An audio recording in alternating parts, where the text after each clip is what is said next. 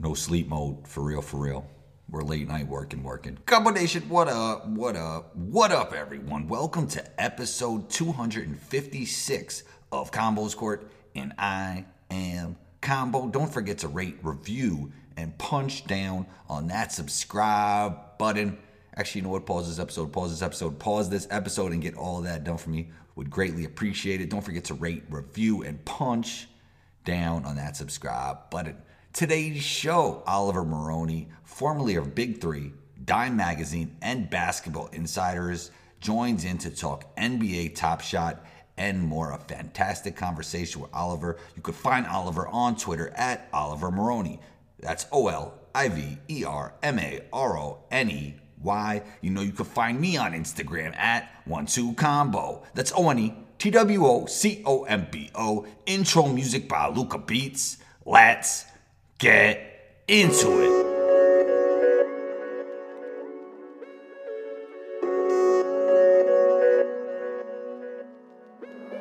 Luca, don't do it to him.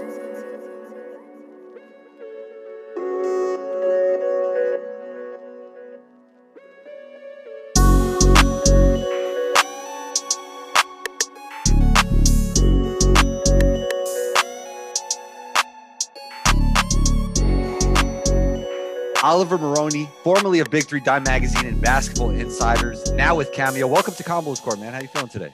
I'm doing good, man. Doing good. Thanks for having me. Anytime. You know, you've had an interesting career. Obviously, you worked with the Big Three, as I said, Dime Magazine, Basketball Insiders. How does that fall in line with what you do today with Cameo? Yeah, Cameo is different. Cameo obviously is, a personalized video messaging app that you can kind of get to know your favorite athlete or your personality in your own special way. So it's definitely a different sort of thing for myself, just because career-wise, I'd always covered basketball. So growing up, I covered basketball for the Oregonian, high school basketball specifically, when Kyle and EJ Singler and Terrence Ross and Terrence Jones were coming up. That was kind of like my heyday in middle school. And all I did was just like stat count, cover things in all sorts of ways, shapes, or forms. And that's what's kind of gone throughout my career, Basketball Insiders, Dime Magazine. And then, at Dime, I did a story on the Big Three, and so fell in love with it. What Cube and them had done, it was amazing. And so I jumped ship and joined onto their team. And basically with Big Three, kind of the similar thing, content, trying to figure out ways to bring in media, do some PR, marketing, whatever I could do and help out with. My role was like all encompassing in a lot of ways. So what I do at Cameo is very different, but at the same time, I love it. I love the company. I love the atmosphere. I love all the people I work with, and it's been great. Talking about Big Three, what people often don't mention is how much better it got every year, like on the court. Like it really improved a lot every year. Yeah, I mean, they reduced the ages over time. That's true. Yeah. So you got younger guys in there that were kind of hungry or had been overseas. But like from the get-go, they always wanted to be as competitive as possible. And so you have, your staples, your Joe Johnsons and guys like that who obviously shined and did everything they possibly could. And you could tell that they were just a little bit of a class above everyone. But at the same time, you had guys, I mean, rest in peace, like Andre Emmett, who was just an incredible basketball player overseas, had a long career, never really worked out in the NBA, but when he got on that Big Three court, you couldn't really tell the difference between him and a guy like Steven Jackson or a guy like Joe Johnson, even for a matter of fact. So there's a lot of guys that I think it helps their careers because they get noticed or they get seen on a higher scale and a bigger stage. Guys like Frank Sessions, MVP. Frank Nitti. Yeah, Frank Nitti, exactly. That's my guy. I love that guy, man. He's funny, and I think with him, it's funny because people knew he was good watching him in the Drew League, but you don't know how that translates to like NBA professional, and then you add 3-on-3 on top of it. So exactly, yeah, totally different game, way more physical, defensively. That's the biggest thing for like anyone playing 5-on-5 or playing in the NBA and going to the Big Three or vice versa is the 3-on-3 game. If you don't know, like you can't hide on defense. Like there is no, like Brad Stevens. I look at like Brad Stevens coaching Isaiah Thomas and like how the Celtics ran with Isaiah Thomas. And it's like, Brad Stevens knew he could hide Isaiah Thomas and have 4 other plus defenders around him to make sure it worked. In 3-on-3, you just can't have that guy on the court or else it just doesn't work. Right. There were some of those older veterans that weren't moving around great. I won't say names, but towards the end, they were like turning more into like coaching roles. Sure. Like you just can't have them on the floor, even, no matter how legendary you are, Liabilities on the defensive end for sure. But, the thing about 3-on-3, you don't have to move too much to make that happen, though. Like as long as you – right. That's true. The IQ, as long as you have the IQ and the awareness and like kind of the spacing and the understanding of like where players are going to go, you still have an edge up or a leg up. The pandemic was terrible for so many people, but in terms of the quarantine, we've seen it help Clubhouse, and I'm sure it helped Cameo, right?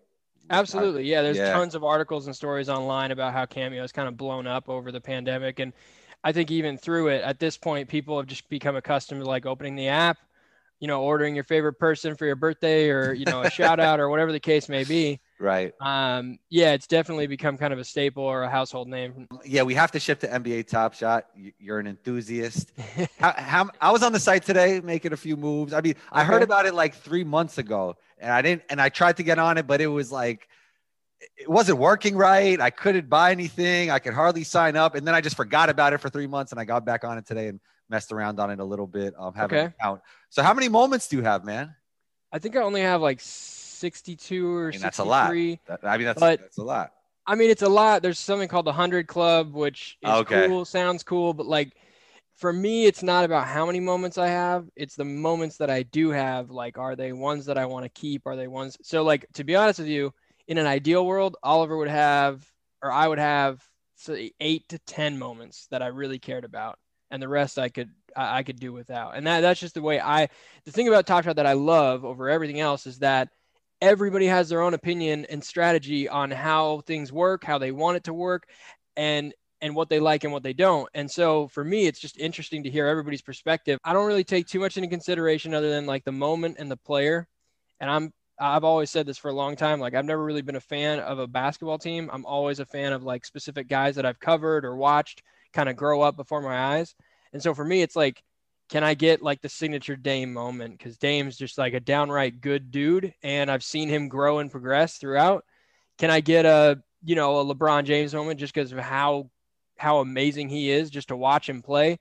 Can I get a Luka moment? Because I watched him overseas and I streamed his games at 3 a.m. Pacific time, like watching him kind of, do his thing overseas. So for me, it's like, those are the types of guys I want. Michael Porter Jr. covered him at Hoop Summit, covered him in high school. Like, and he could really blow up at any moment. That's a guy that like those cards could be, they're not cards, right? How would those moments could get whatever those moments you want it to be. Yeah.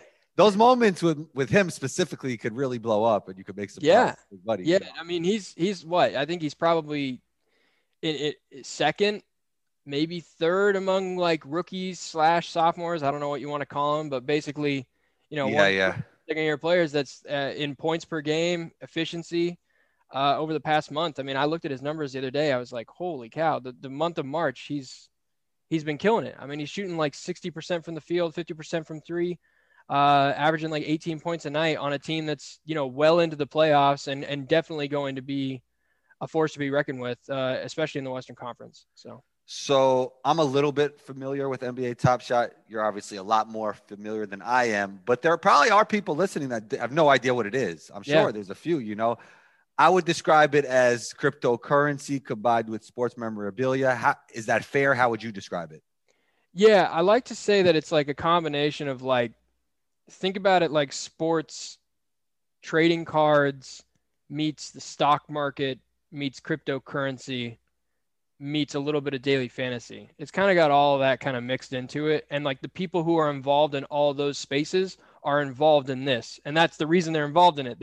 They see that's what I think is so cool. Like I said, everybody has their own personalities, own opinions on kind of what things work and what things don't. But like, you've got the DFS, like hardcore fantasy player that's like, yo, Michael Porter Jr., he's just had a killer month.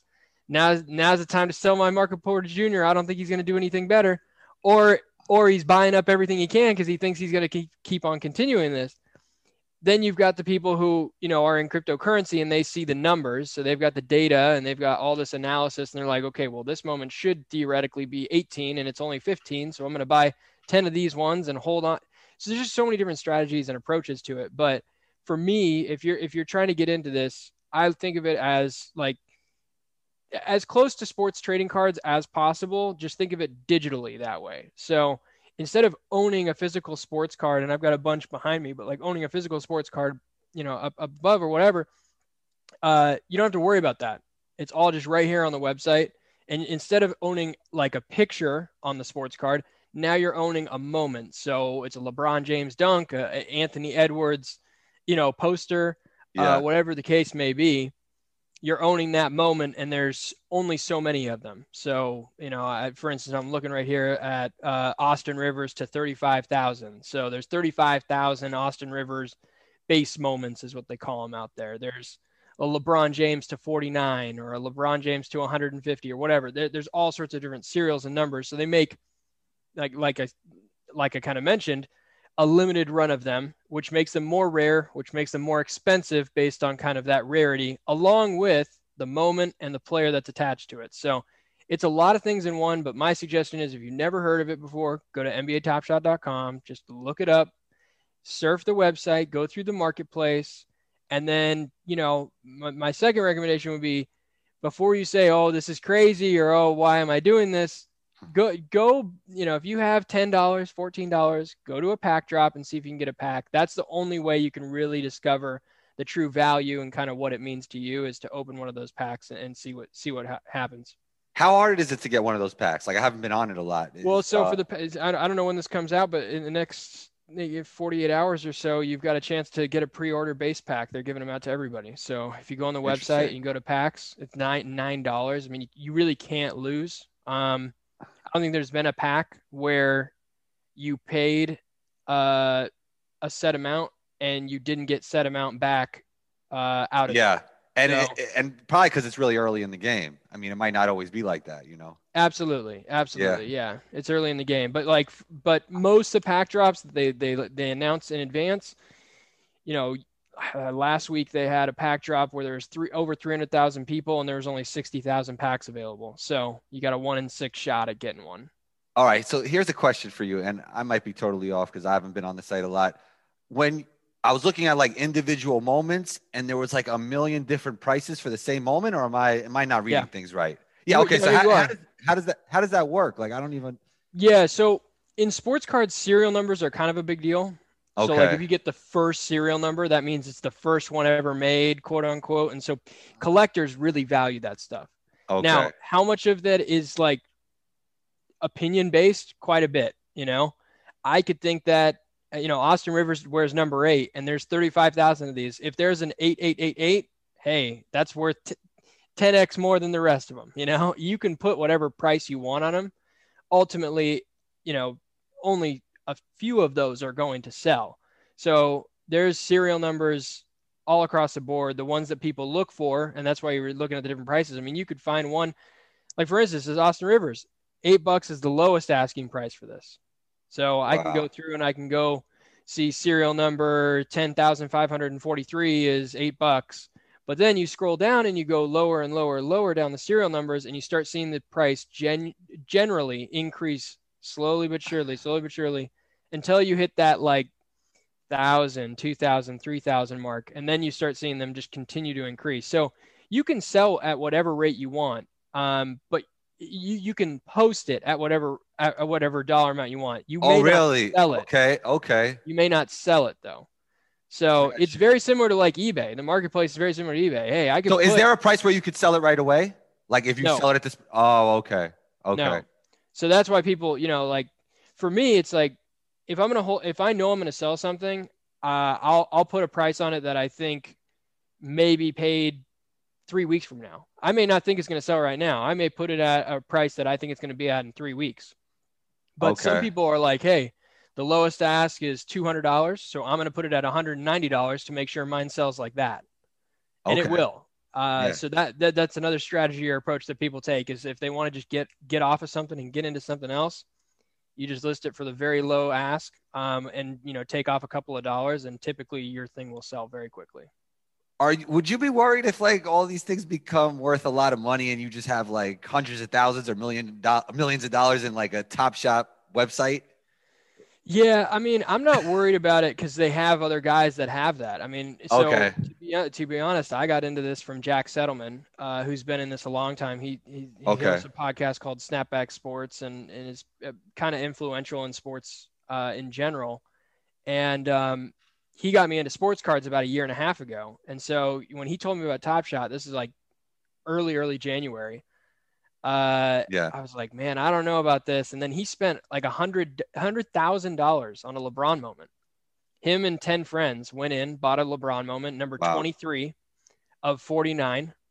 And since then, there's been two other sales in that exact LeBron, just different serial numbers, for anywhere between, I think it's like $200 to $300,000. So he's already made a ton of money. I mean, his account value is over $1 million. I don't want to oust him, but it's over $1 million now. I mean, that's public info. You could go on people's profiles and see, or no? So that's part of the amazing part about this that I think people are just forgetting or not really understanding. I enjoy just going through and like looking at people. Like, so right now, if I go on to Top Shot, I can pull up right now like Josh Green, Harrison Barnes, JJ Redick, Josh Childress, RJ Hampton, Jared Jeffries, Mark Cuban, CJ McCollum. Oh, their accounts of what they bought. Yeah, I can Yeah. pull up their accounts right now. I can see I what think they have that for sale. actually that's interesting because I think it's really cool, like to bet on yourself, like especially if you're a young player. Like just Look buy at up. Josh Green. Yeah, Josh Green's account. He's got like 15 of his own moment. I like that though. That's great. I like that. I like that. So yeah, there's a ton of things here that are interesting, but to me, like the transparency part of it is pretty unique. I can see exactly what Mark Cuban is buying right now, and if we all know that Mark Cuban has been pretty good with his money over the past decade or more, then maybe you should be following whatever moves he's making. I don't know, but it's cool to see what people are selling and buying and kind of understand what's moving, what isn't moving, why people are buying it, all that stuff. It's pretty intriguing. Most definitely. Are there retro moments yet? Yeah, there are. So there's some run it back moments. So basically, the thing with Top Shot that's interesting is that they don't have the licensing to like the Retired Players Association, so they have to go directly to each individual player and say, "Hey, can we put this moment on the site? Like, how does that look?" They do have some. They call them run it backs. So there's Okay. like a run it back set.